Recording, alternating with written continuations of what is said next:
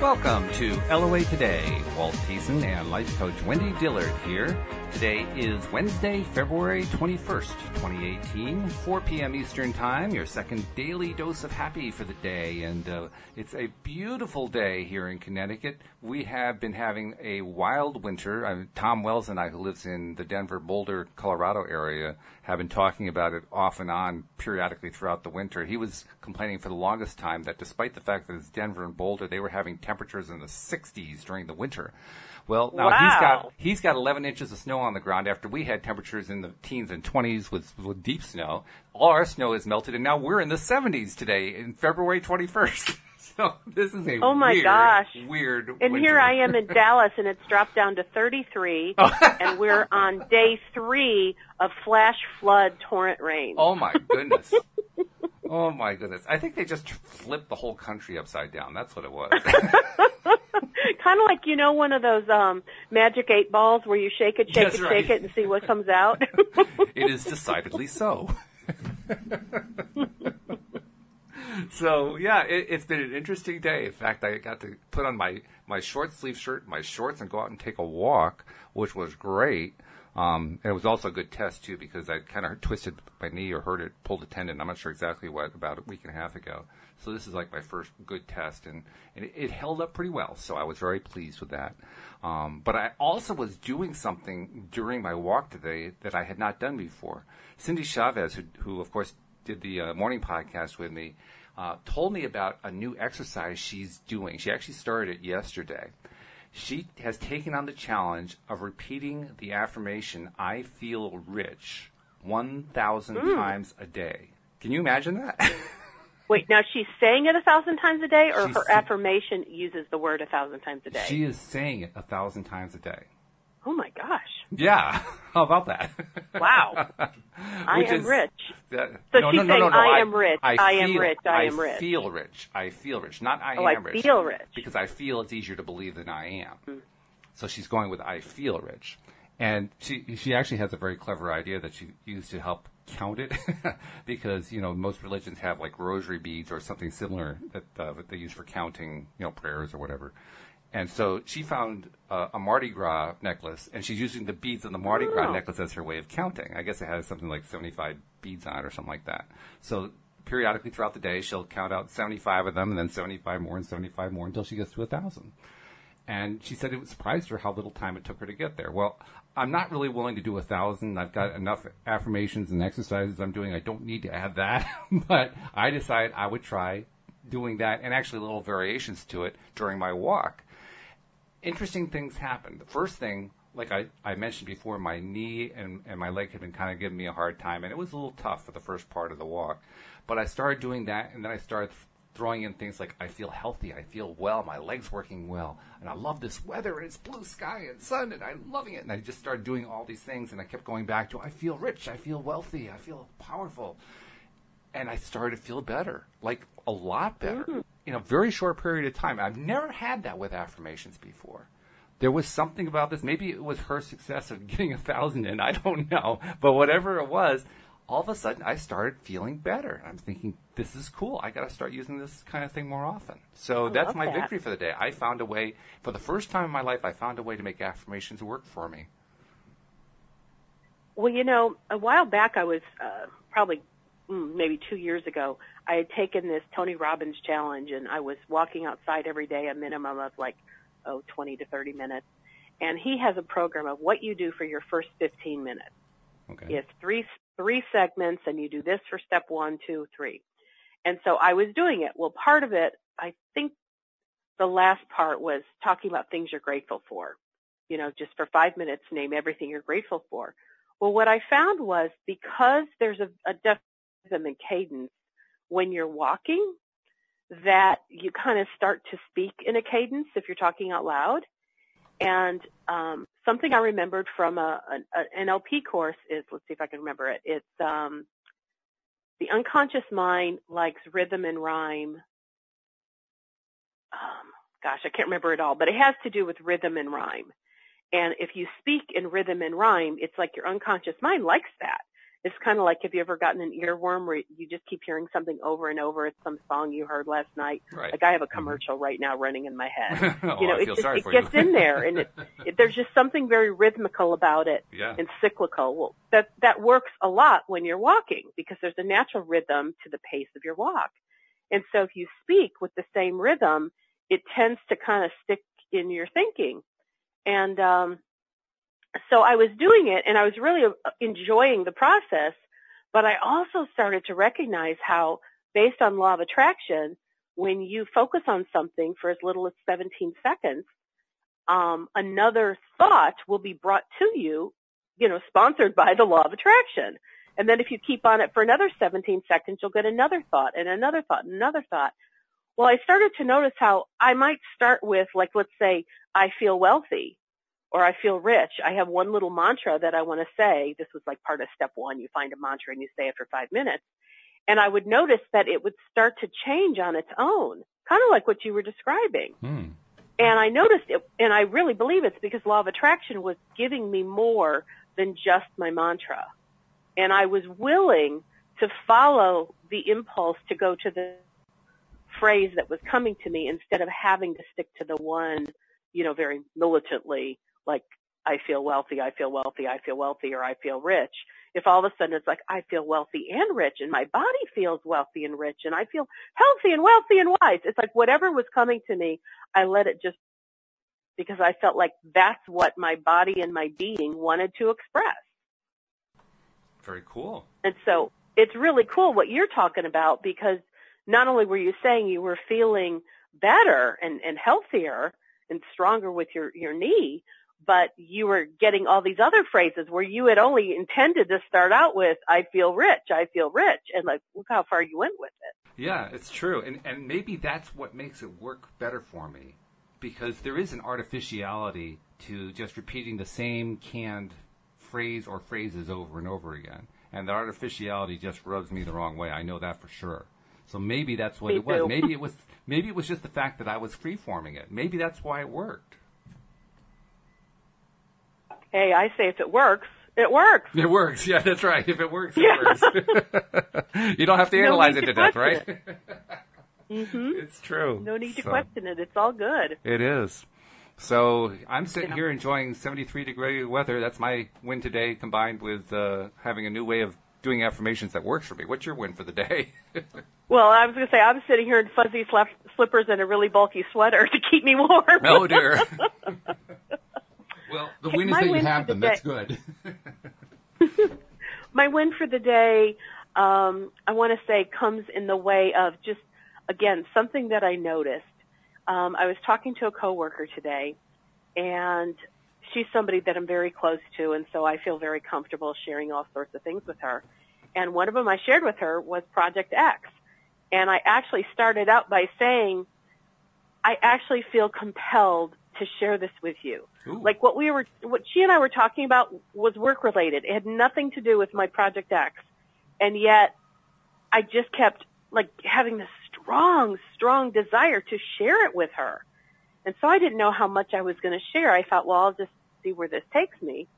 And I said to her, I go, you know what? I'm going to share something with you because I literally feel compelled to do so. And she's like, okay. And I've shared some very personal things with her in the past. And she knows that I'm doing the podcast with you. And so I just kind of started talking and just sharing with her what I was doing. And she was very receptive to what I was saying. And because, I don't even know where she stands on law of attraction. Don't even know she believes in it. But I also know that I've talked about it before, and she's never said anything that led me to believe that she thought I was a quack or anything. So she's always been very supportive. So I just continued to talk. And by the time I kind of got to the end of what I shared with her, I said some things in a new way, in a way I've never articulated them before. And it felt so good, and I think that's the essence of what I want to share with you, is that I said, I'm declaring this as my test. Project X is my test with the universe and with the law of attraction. But I said what makes it so special and so unique is it's really all about me walking my talk. because as a teacher of the law of attraction, to just regurgitate what other people have said about it or what Abraham says about it has its value. But to be able to say, here's my own personal life story and my experience with law of attraction is a very different level for me. And I said, I've experienced law of attraction manifesting things left, right, and all over within my life. But I said, I've never done anything like I'm doing right now.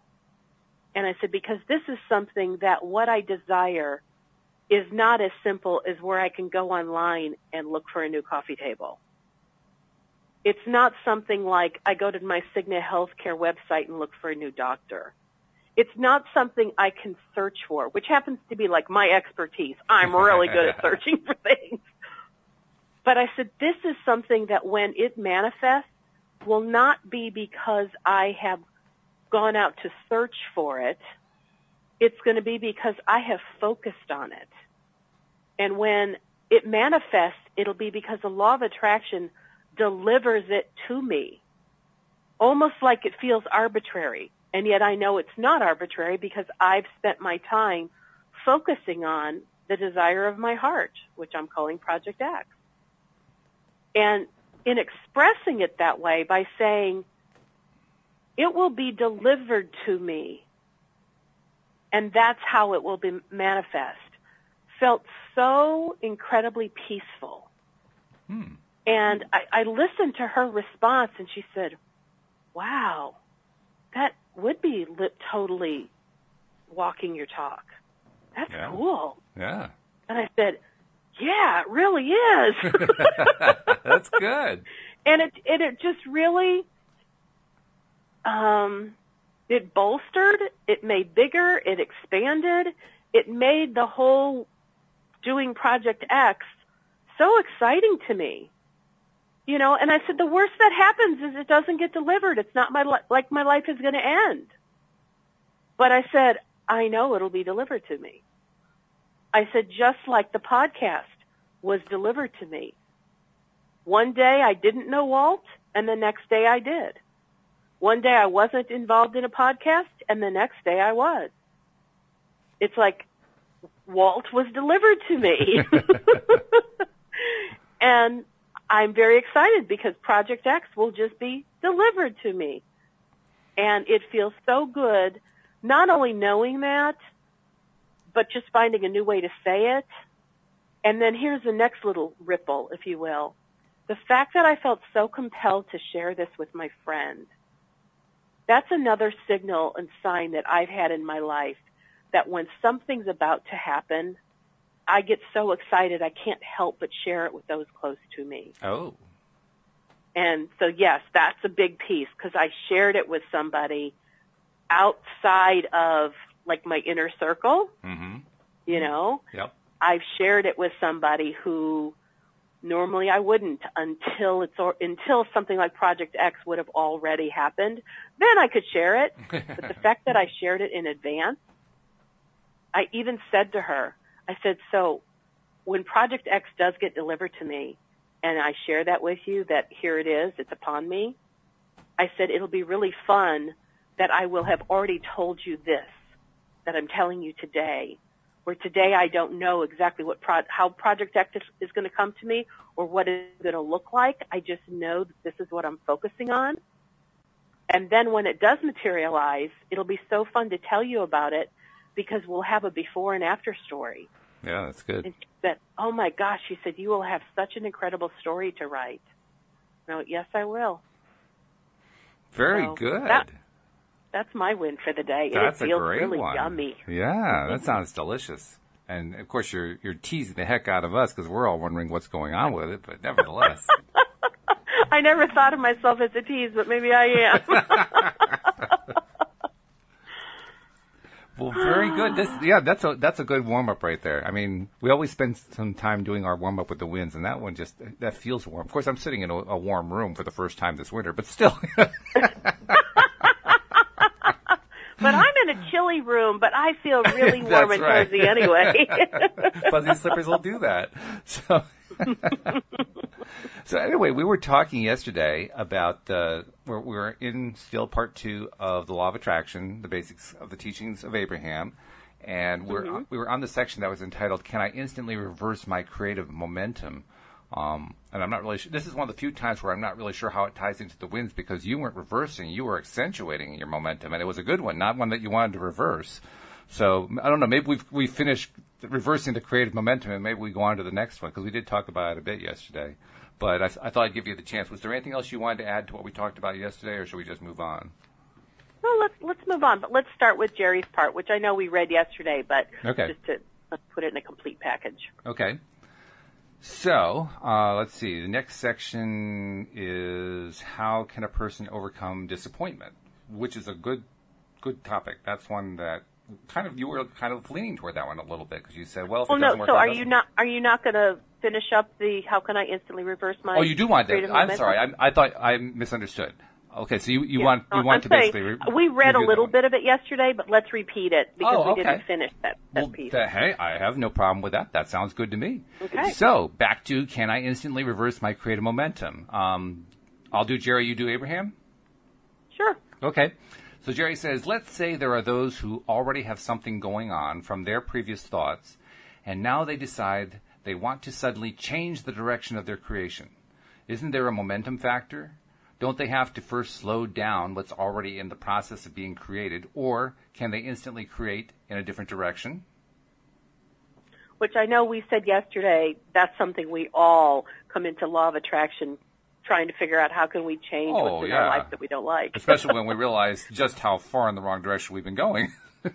Oh, yeah. So Abraham's response is, there is a momentum factor caused by the law of attraction. The law of attraction says that which is like unto itself is drawn. So whatever thought you have activated by your attention to it is getting bigger. But we want you to realize that the gathering of momentum is a gradual thing. And so, rather than trying to turn that thought around, consider focusing upon another thought. Let's say you've been thinking about something that you do not want, and you have been doing it for a while. So you have a rather strong negative momentum going. It would not be possible for you to suddenly begin thinking the opposite thought. In fact, from where you are standing, you would not even have access to those kinds of thoughts. But you could choose a thought that feels slightly better than those thoughts you've been thinking, and then another, until gradually you can change the direction of your thought. So even there's still another paragraph, but I want to just kind of stop and take a pause there. I got to tell you, when I first learned about this, I didn't want to do it at all. Yeah. I bucked the system because if I had something that I didn't like, and I knew I didn't like it, and I knew I wanted to change it, I didn't want to distract and think about something else, because it's like my brain wouldn't even think about anything else. I couldn't even think of what else there was to think about, which I think is kind of interesting. But just to recall, that was my experience. Now, today I can do this a whole lot easier because I understand the momentum. But I got to tell you, Walt, I felt so desperate, and I mean, that's the right word. I felt desperate to turn the things around that I wanted to turn around, that at that time I wasn't even willing to follow Abraham, hello, wisdom of the universe, Abraham, in their suggestion of how I can turn it around, because I didn't even like what it said. I can understand I don't know. I can definitely understand that, because I didn't quite have the same experience, but I had a very similar experience. For me, the experience was I can't turn it around. And then when I read that I could turn it around, then my mind rebelled against it, because that violated what I already knew, that I can't turn it around. Which really makes a lot of sense. And I think that's really the value in you and I talking about what this, reading the book and then sharing our own experiences, because I'm sure I'm not the only person who was resisting the heck out of what Abraham was suggesting. So let's see what else they have to say. Another effective process for changing the direction of your thought is to change the subject altogether, deliberately looking for the positive aspect of something. If you are able to do that, and if while you are willing to try to stay focused upon that better feeling thought for a while, then, since the law of attraction is now responding to that thought, the balance of your thoughts is now improved. Now, when you go back to revisit your previous negative thought, since you are now in a different mode of vibration, that thought will be slightly affected by your vibrational improvement. Little by little, you will improve the vibrational content of the subject that you choose to think about, and as that happens, everything in your life begins to shift in a more positive direction. And as I had read the first part, actually it wasn't in this book, it was in another book of theirs that had a similar sequence like this. But as I read the first part where they suggested that you could actually that I could actually move my thought to a different pattern, to a different focus and so forth, and that it wasn't dependent upon whatever was happening to me in terms of moving my emotional set point, because that's what I really worried about. I didn't worry that I couldn't change my thought. I worried that I couldn't change my emotion, that my emotions were subject to whatever was going on around me. I was helpless. I couldn't do anything about it. So suggesting that I could do something about it was blasphemy. But when they got to the second part, and they talked about how you can change it a little bit at a time, that got my eyebrows up. Like, well, maybe there is a little something here. It's at least worth exploring, because it sure would be cool to be able to do that. It'd be great if I could actually do that. I know I can't, but... Well, I was going to say, cool. Again, this was one of those ideas that I really couldn't digest in the beginning, because even at their consideration that you find like a different subject altogether to think about and think about the positive aspects of this other thing, I was in such a negative place thinking about the thing I desperately wanted. I couldn't think anything positive about anything. And so looking at this from here's a good exercise to do to, help you to move in the right direction, to me was like, I threw my hands up in the air like, you've got to be kidding. Like, do you not understand where I'm at with this? This is not a good process for me. Yeah, right. I remember. And so for me, it was not a good process at the time of my life I was looking at it. I probably do this on a regular basis now. Sure. I remember the first time that I looked at it and considered it, I said to myself, all right, so you're trying to move your set point one little notch at a time. Well, I can see that's more conceivable, but God, that sounds like so much work. That's the way I thought about it. It does take a lot of time. It takes a lot less time than I thought, actually. Like, if you're an impatient person like I was, I wanted instant results and I wanted big results. Oh, me too. Yeah. And if I do the exercise once, if I do it once, then I expect, okay, well, then the car better show up. Then where is it? Exactly.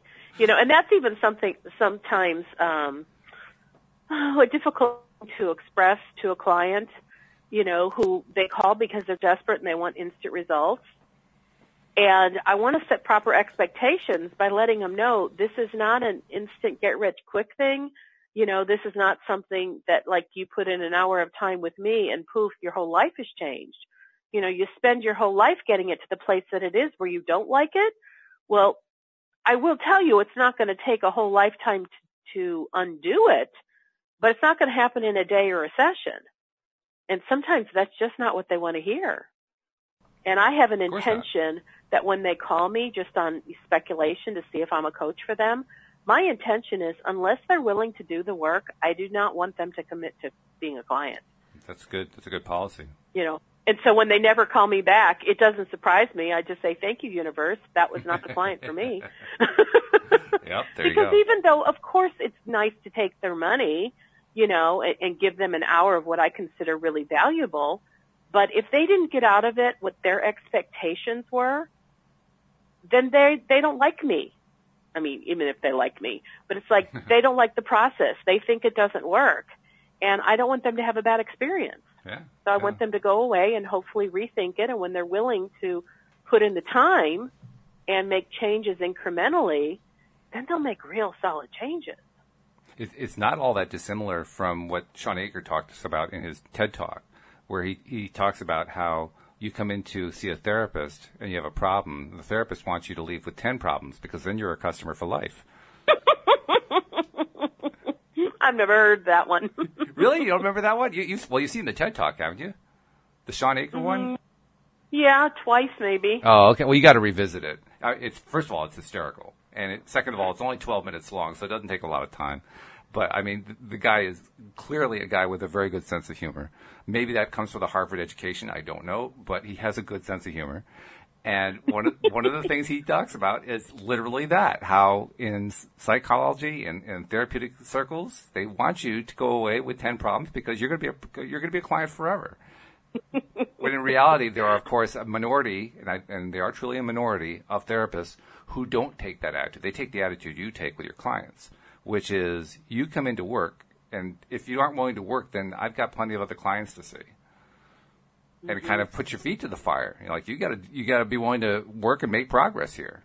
In fact, that's what Louise ran into. Louise was not only a therapist, but she was also in therapy, as often happens. They actually encourage therapists to be in therapy so they can know the process and they can also work on their own stuff. And I would not even select a therapist who wasn't in therapy. Mm-hmm. That was one of my interview questions when I was looking for a therapist. Was it? Okay. And the ones that said, "Oh, no, I'm not," I'd say thank you and we're done. Yeah, right. Well, of course, the problem was that she had been in therapy with this one therapist who did like a Freudian Gestalt approach where you basically just talk, and the therapist doesn't hold you to anything. And she'd been with that therapist for like 5-6 years and made no progress at all. And she was really getting tired of it. And mentioned it to a friend who was also a therapist and said, this whole approach is just not working for me and I'm not making progress and so on. Her friend said, well, let me recommend Carla to you, which is the therapist she ended up going to. And Carla was more like what you talked about, where, okay, you're going to make progress. If you don't make progress, the door's over there. And she was done in 2 years. I mean, she made more progress in 2 years than she'd made in 5 years. She completed her entire therapeutic process, and she started using the same approach in her own practice as a therapist. Yeah, so, I've had I remember a couple clients in particular that said to me, after the first session, they said, "Oh my God, where have you been all my life?" Which that's a nice thing to hear, but I listened to their stories, and they had been in therapy for 10+ years. And I remember asking this one guy, I said, well, what did you go into therapy for? And he went, I don't even remember. I said, well, what did you get out of it? He goes, I don't remember.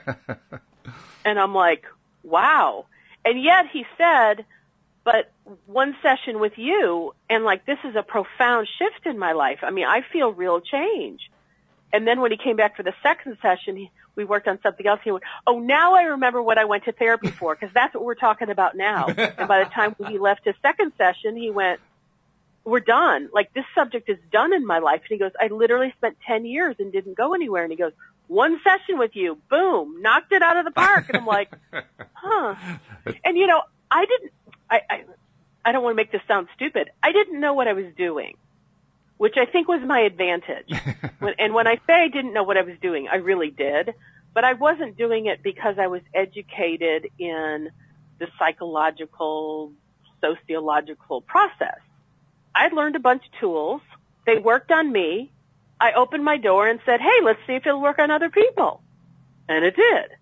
And then I obviously developed, well, not obviously, but I have developed a little bit more savvy since then, and I have many more tools since, my meager, humble beginnings. Right. But I was just thrilled when people said, oh, my God, I got the result that I came for. I'm like, cool, glad. Let's do it again. Do you want to do it again? Right. Do you have another something in your life you want to work on?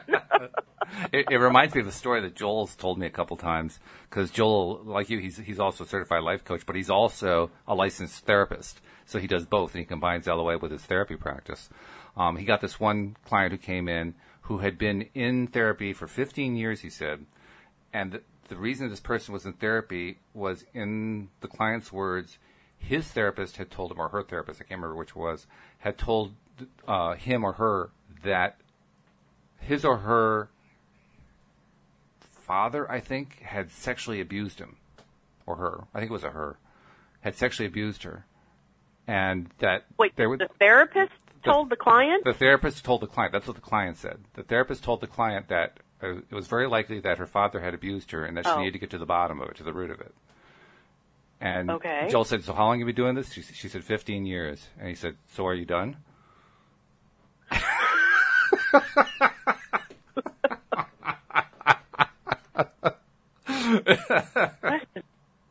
And that ended that. Wow. Just saying, are you done? And I'll tell you, that just kind of reminded me of, I had gone to see this therapist, I don't know, maybe 8-10 years ago, and I went with some very specific things I wanted to work on, and I only saw her for 6 sessions, and I want to say by session 3, as she was kind of poking around at something, asking me questions having to do with my childhood and why did I feel this way, why did I feel that way, and what things might have happened that would have caused me to feel that way, it had to do with sexual intimacy and just some discomfort areas that I had around that. And she said, well, that sounds like a sexual abuse issue. And I said, well, I don't know of any situation in my life where that would have happened. She said, well, it might have happened before you even were aware. And I'm like, huh? And she had me like kind of search out my whole family history until I really was convinced that my cousin had sexually abused me when I was around 6 years old. Completely convinced. So much so that I called my mother and told her what I believed. Now, these cousins are so far removed from my life, I wouldn't even know how to find them. Mm-hmm. You know, it was 2 brothers, but it was like only one of them that supposedly had sexually abused me. And I was like working really hard to convince my mother of this thing.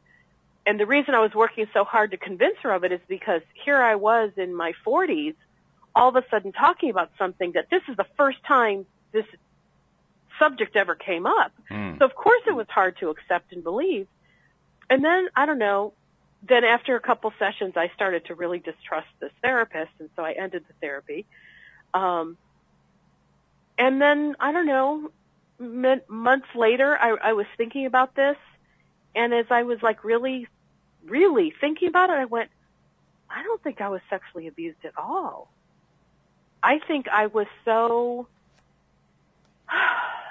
open to her suggestions because once again, I found myself in a very vulnerable place where I felt kind of really desperate. I keep using that word, but that's really something I have experienced a lot in my life where I felt really desperate to get through some things. And I was just really relying on her because she had a lot of good credentials and she seemed like I liked her and, you know, thought she could help me. And I think I just opened myself up to her suggestions, so much so that I think I made it very believable in my own mind. But I remembered what it felt like as I was listening to her and how I thought about it.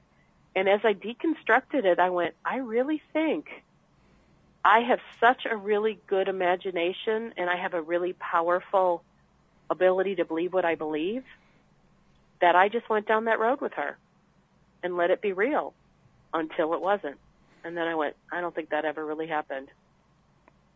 Well, I'm glad that you brought it to a stop because you probably would have manifested something you didn't want. So congratulations on stopping. Good point.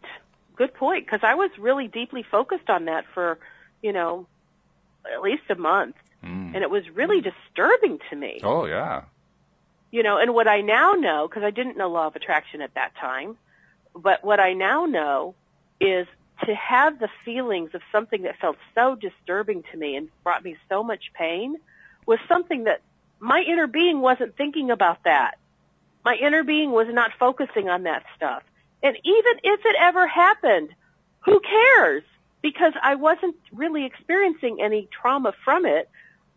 Whatever traumas she was trying to like help me with, I eventually resolved on my own through my own methodologies.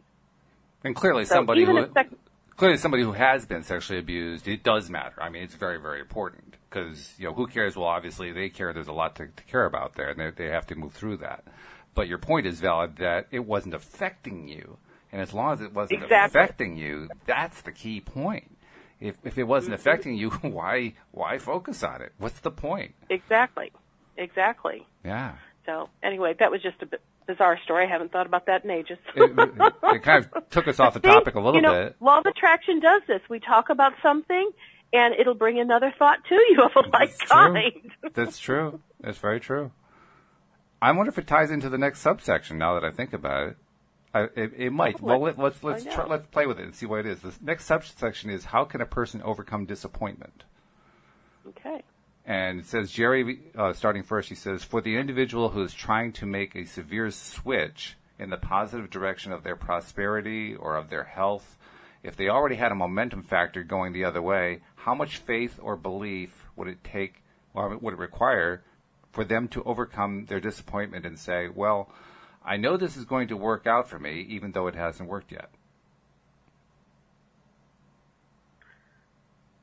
That one feels tough. Well, when you've been disappointed a lot, it's really hard to have someone say, okay, but this one won't disappoint you. I promise. Like, really? Well, let's listen to what Abraham's answer is, because it might open the door a little bit. It says, you see, from your point of disappointment, you are attracting more to be disappointed about. Good point. An understanding of the process of creation is really the best way. That is the value of the creative workshop, of getting happy, and then going to a place where you see it as you are wanting it to be, seeing it until you are believing it so clearly that it is already bringing forth emotion. And from that state of being, you will attract it as you want it to be. Disappointment is communication from your inner being, letting you know that which you are focused upon is not what you want. If you are sensitive to the way that you are feeling, then the disappointment itself will let you know that what you are thinking about is not what you want to experience. Not quite the way we originally thought of it. That does tie into what I was saying. How so? I mean, I wasn't talking about disappointment, but it's like when I said when I was focusing on thoughts of having been sexually abused, it was just horrible. And I just felt horrible. And that was my sign that my inner being is not focused on this stuff. So I had led myself down a negative track, and my inner being is like, whoa, you're going the wrong direction. That's not the way we want to go. How you know that inner being is guiding you is because you feel better. You feel a sense of relief. So even though it wasn't disappointment, it was still a negative feeling, and actually all the negative feelings are fairly similar anyway. So the same rule applied even though it wasn't disappointment. It was negative. That was the main thing. So you learned that that's not what you want. You wanted something different. And it's such a key element to point out that regardless what negative emotion we're feeling or experiencing, it always indicates one thing. We are not thinking the same way our inner being thinks. Now, why is it important to think the way your inner being thinks? Because your inner being is feeling and thinking based on everything we've ever desired. Everything about who we want to become is what our inner being is holding on to. And so if we are feeling negative in any way, shape, or form, with any kind of emotion, whether it's fear, revenge, anger, disappointment, despair, those are feelings that are contrary to how we want to feel, contrary to what we want to create. And so those feelings are actually all indicators of the gap between where our inner being is thinking on a subject and what we're now focusing on that same subject. And when there's a big gap, there's always going to be a negative feeling. When the gap is smaller, the emotion that we feel is lessened. When we feel just a little bit annoyed, the gap between what we're thinking about and what our inner being is thinking about on the same subject is not that big of a difference. And when we're feeling kind of hopeful, well, we're getting closer to how our inner being is thinking. When we move towards optimism or positivity, we're moving even closer to how our inner being is thinking on a given subject. And when we're feeling joy, appreciation, love, exuberance, passion, we're thinking exactly how our inner being is thinking. And we talked about this about, I'm going to say a week or two ago. I don't remember exactly when it was, but this whole concept of the alignment between the physical being and the inner being, between who I am physically and who I am as an inner being, and the observation that Abraham made that made a big difference to me, which is the inner being always is looking at everything about what's going on in our lives in the most positive light, in the most joyous, happy light that you can possibly look at it. And so that's how we can be sure that the emotions that we're feeling are true indicators of how in or out of alignment we are. Because when you have a baseline like that, and the baseline is the inner being is always looking at us joyously. It's always like that. So you can count on that position, so to speak. When you have that as a baseline, it becomes very easy to use an emotion as a way of measuring how far in or out of alignment are you. If you're feeling really bad, you're way out of alignment. If you're feeling great, you're feeling right in alignment. If you're feeling a little bit off, but you're still feeling positive, you're mostly in alignment, just like you were saying. You can trust it. That's what I'm saying. You can trust it. I finally found a way to trust what my emotions were telling me by understanding that concept. And so that's why Abraham calls it our emotional guidance system. I mean, it's our GPS, and the GPS, instead of it being a little box on our, the screen of our car, it's something we feel inside. We carry our GPS with us everywhere we go. However we feel is our GPS. It's letting us know whether we're moving toward or whether we're moving away from that which we desire, so that which will make us happy. I guess that makes it our EGS. if we're going to abbreviate it, it's the EGS, right? Well, I never thought about changing the initials, Walt, but I think you're right. It's our EGS. It's the EGS. Our emotional guidance system. That's right. You all heard it here, brought to you by LOA right. Today. It's now your EGS. and speaking of which, I do want to take a moment to remind everybody, first of all, subscribe and share if you haven't done that. The instructions are right on the homepage at loatoday.net. I won't even give you the whole sales pitch on how to do it. You can just go right there. It tells you how to do it. It leads you through it. It guides you through it. It's so darn easy. If it was any easier, a kindergartner would be doing it. The second thing is I want to remind you about the Tuesday night calls that we're doing now every Tuesday night. Tom Wells and I are making it possible for people who can't call in during the afternoon or the morning shows. Call in during the evening when you have time. So Tuesday night shows, that's what that's for. And I also want to remind people about the book that's coming out. We're in the process of editing it right now. It's going to be ready to go to publishing in a couple weeks or less, I think. It's going to be pretty quick. And when that happens, listeners of this program are going to be able to get a free copy of the ebook. So keep listening. And that's the end of the commercial message. But since you mentioned the commercial message, I thought we should include it, don't you think?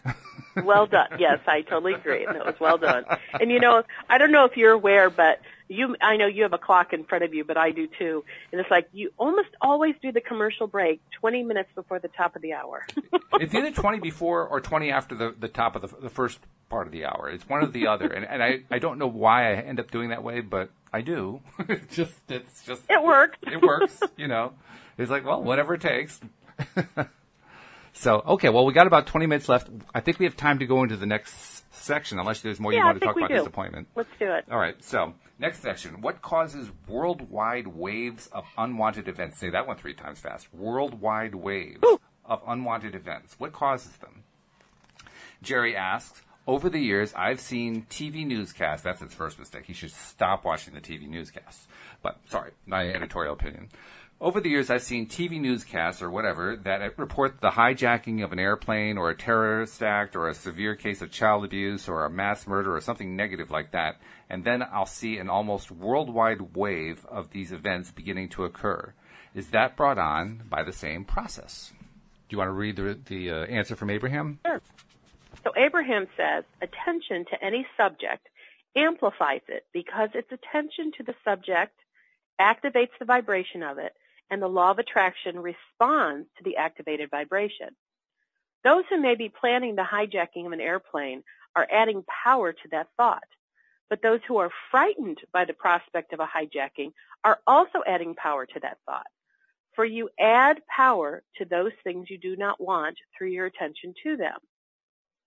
Those who have a clear intent, those who have a clear intent to not draw any sort of negative information into their experience are probably not watching the broadcast to begin with, you see. Mm-hmm. There are so many different intentions and combinations of intentions that it's difficult for us to point out in general how one would bring it about. Certainly these newscasts add to the situation. For as much or more people are focused, for as more and more people are upon what they are not wanting, they are adding to the creation of what they do not want. Their emotional power is adding great influence to the overall events of your world. That is what mass consciousness is about. That is a sobering piece of information to receive, I find. Particularly if you're an activist type personality, which I was for many, many years. That's a sobering piece of information. And it's a tough one, especially if you have that activist mentality, the mentality that says, well, I got to do something. You know, the world is going to heck in a handbasket. I got to do something. Mm-hmm. Having to face up to the fact that the more that I do something about the world going to a heck in a handbasket only leads to more going to heck in the handbasket. But I think it's just really fascinating to recognize, because this talks about the power of one individual's thought added to another one individual's thought, added to one other individual's thought. So if you think about like the news media, if they have a broadcast that, let's say, hits 1 million people for the evening news, I mean, it might be a whole bunch of different broadcasters, but they're pretty much all broadcasting the same, let's say horrific world event that just took place. That's a lot of people placing their focused attention on whatever world event just occurred. Very true. And if that event goes on for any length of time and people keep adding more thoughts and more focused attention on that subject, it keeps growing to such a point that it really makes it hard to turn it around or slow it down. Now, I'm thinking of like a weather-related event. So if you have like a tsunami or a hurricane, or like in Texas, we had Texas and Florida, and I think Cuba, we had the hurricanes, a number of months ago. Right. That was what I would call a sort of a timed event, in that it happened for a finite period of time, although those who went through it wouldn't have thought of it as finite. But yeah. there was a beginning and an end. And then, of course, there's the destruction of property, and so then there's the beginning of the recovery, and eventually it comes to an end, which I know it's not yet there, but it's kind of like the news media. They do. They let up on their broadcast of it once the storm has come and gone. And they might do one day of the aftermath and what it's going to take for the recovery, but then they kind of stop covering it in most part. They might come back and hit a day or two of how recovery is going. But it kind of leaves our consciousness, if you will, in a predominant way. But if you look at something that is like bigger, like let's say a world war, or when any of the wars have been in place, when that is something that you see on the news day after day after day after day after day, it feels as though there's no end in sight. And a person who watches the news, what are they to do if they're dependent upon what the news makers bring to them? Well, and that's an interesting perspective, because it has to do with, are you living your life by the default of your environment because you're placing yourself in an environment where you're inundated with messages that are not serving you? Or is that a good time to choose to turn the TV off or to limit yourself? Maybe cold turkey is too hard, but limit yourself to, just maybe one morning broadcast and let it be it for the day, or an evening broadcast or whatever. But it's like we get to choose the environment that we're surrounded by, and we get to choose television stations and radio stations and, Facebook stuff and home pages on our internet. Like I do not have the home page set when I open a browser to the news. Heaven forbid. Oh, me neither. And you're absolutely right. In fact, as I think back, the war on poverty started in the 1960s. and as did the war on racism. And then you have the war on terror that started in the 1980s. The war on drugs, that was the 1970s. And not one of them has gotten better. I mean, ultimately. In fact, the only thing that has improved, there has been improvement, I would say, in race relations, but I don't think it's because of the war. I think it's in spite of it. Because those who are... I think it's because they're dead. That helps too, yes. A lot of them are dead, and they're the new ones that are coming in. They have not received the propaganda of racism. But some have, and the ones who have are continuing the ongoing battle, whichever side they're on, either. I mean, because ultimately, I don't want to get too much deeply into this, but ultimately, any attention to it is in itself a perpetuation of it. And when you look at it that way, you realize the only real solution is to stop paying attention to it. Because once that happens, then you make it possible to start manifesting better race relations. And there have been a lot of people who have done that. Well, the same thing is true for a war on terror, war on drugs, war on poverty. You want to stop paying attention to the war on drugs, what's going to happen is drugs are going to start receding as a problem. Will they instantly go away? Probably not. There's a lot of momentum going on there. It's going to take a little while to turn it around, but it will turn around. And that's a hard lesson. That's a really hard lesson. Well, but when you really understand the truth behind how things actually get propagated in our world, you can get on board with the right side of it. So, like, I'm just going to repeat this one sentence, which is those who have a clear intent to not draw any sort of negative information into their experience are probably not watching the broadcast to begin with. And I'll second that one in a big way. Joel was the one who got me involved in this about a year and almost 2 years ago. He gave up watching news. And I had actually done that back in the late 1980s, in fact. I did it for about a 3 to 4 year period. And I was so good at it that, believe it or not, Wendy, I was not aware that the wall had come down in Europe. It was just... Wow. I had not... it was a year later that I found out that the wall came down. I was that oblivious because I wasn't paying attention to the news. It was the only good piece of news during that period. I missed out on all the bad stuff. I did miss that one, but I missed all the bad stuff too. So it was a good trade. And I did find out about the wall eventually. So that was good too. But 2 years ago, Joel decided he was going to do a complete news blackout. And a couple months later, I followed him on it. And I had forgotten how good it feels not to be inundated with all that negativity.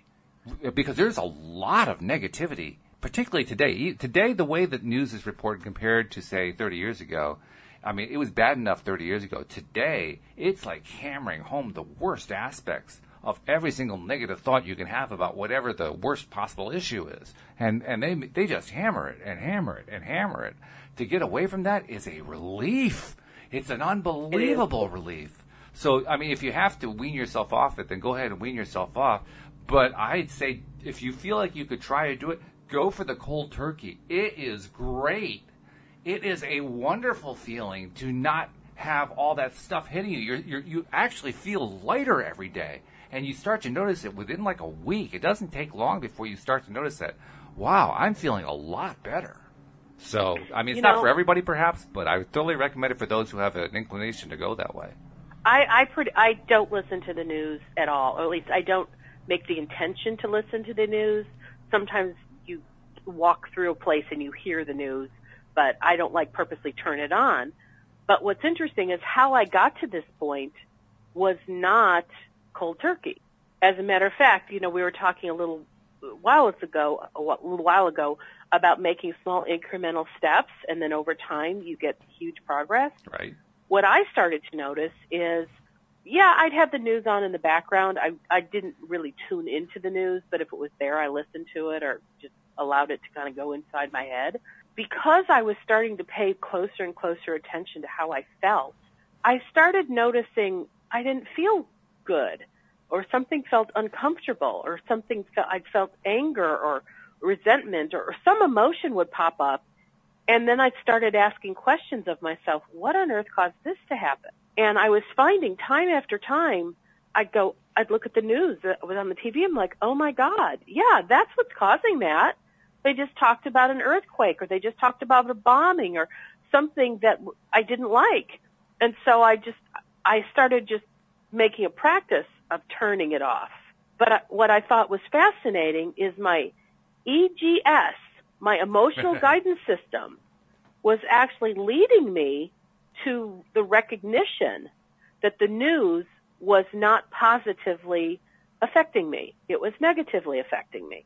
Very nice. Yeah, and so little by little, every time I'd hear something, ooh, that doesn't feel good, boom, flip the channel.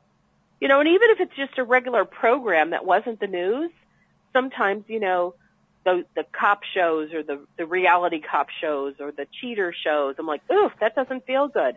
My EGS was signaling me. And I went, okay, I don't want to watch that either. And so, like, you know, people talk about flipping the TV guide or flipping the TV channel changer, the remote.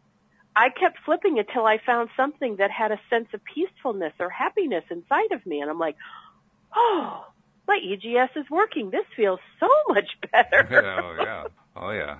And it's great when you can find something like that, too. One other route that you can take if you're looking for an intermediate way to desensitize and get yourself off of the news addiction is to take advantage of Google. Because Google, in addition to its regular search engine, has a news search engine called Google News. It's news.google.com. That's how you can get to it. And what you can do is use that as a way to just give you a way to see what the headlines are. Don't click on any of it. Just peruse it so you can see what the headlines are. And now if you have a need to feel like you have to stay informed, okay, you're now informed. You haven't been inundated with all the negativity, but you're informed. And so that's like a nice intermediate step to take. I find that even with that, I mean, I am limiting myself now to checking for basically two things in the news. I'll do a Google search for these because I don't even want to have to scan the whole Google News page. The first one is what's going on with the Mueller investigation because I just think the whole thing is a great soap opera and fun to watch. And then beyond that... The what? The who investigation? Oh, the guy who's investigating whether or not there was Russian interference in the 2016 election. This is the special prosecutor who's doing the investigating of that. Oh, okay. Got it. And then the other thing I check, because I'm a New York Yankee fan, is the Yankee News. That's it. I don't check anything else. The rest of it, like, blow it away, you know. And I mean, I'll see stuff periodically on Facebook, like, oh, yeah, there's something going on over there, okay. But I just blow it off. And even if I see something that I know is just some horrific event, instead of allowing myself to get drawn into it, I remind myself the last time I did that, I felt miserable. It didn't help me at all. And all I did was feed in to more of that negativity by paying attention to it. I'm not going to do it this time. And, you know, what you just talked about is changing a behavior. And to make that behavior change, you've got to have a compelling reason why, which you just said, which is because you like feeling good. And the other one is you have to be persistent because curiosity is one of the biggest instigators, if you will, in pulling us down a rabbit hole that we don't want to go. Right. Because we're just curious. We're just curious, and we think we can dip into listening to something negative just to get our curiosity satisfied. Mm-hmm. And long before you know it, you're completely dragged inundated, and you're like, oh, crap, this is not what I wanted to do.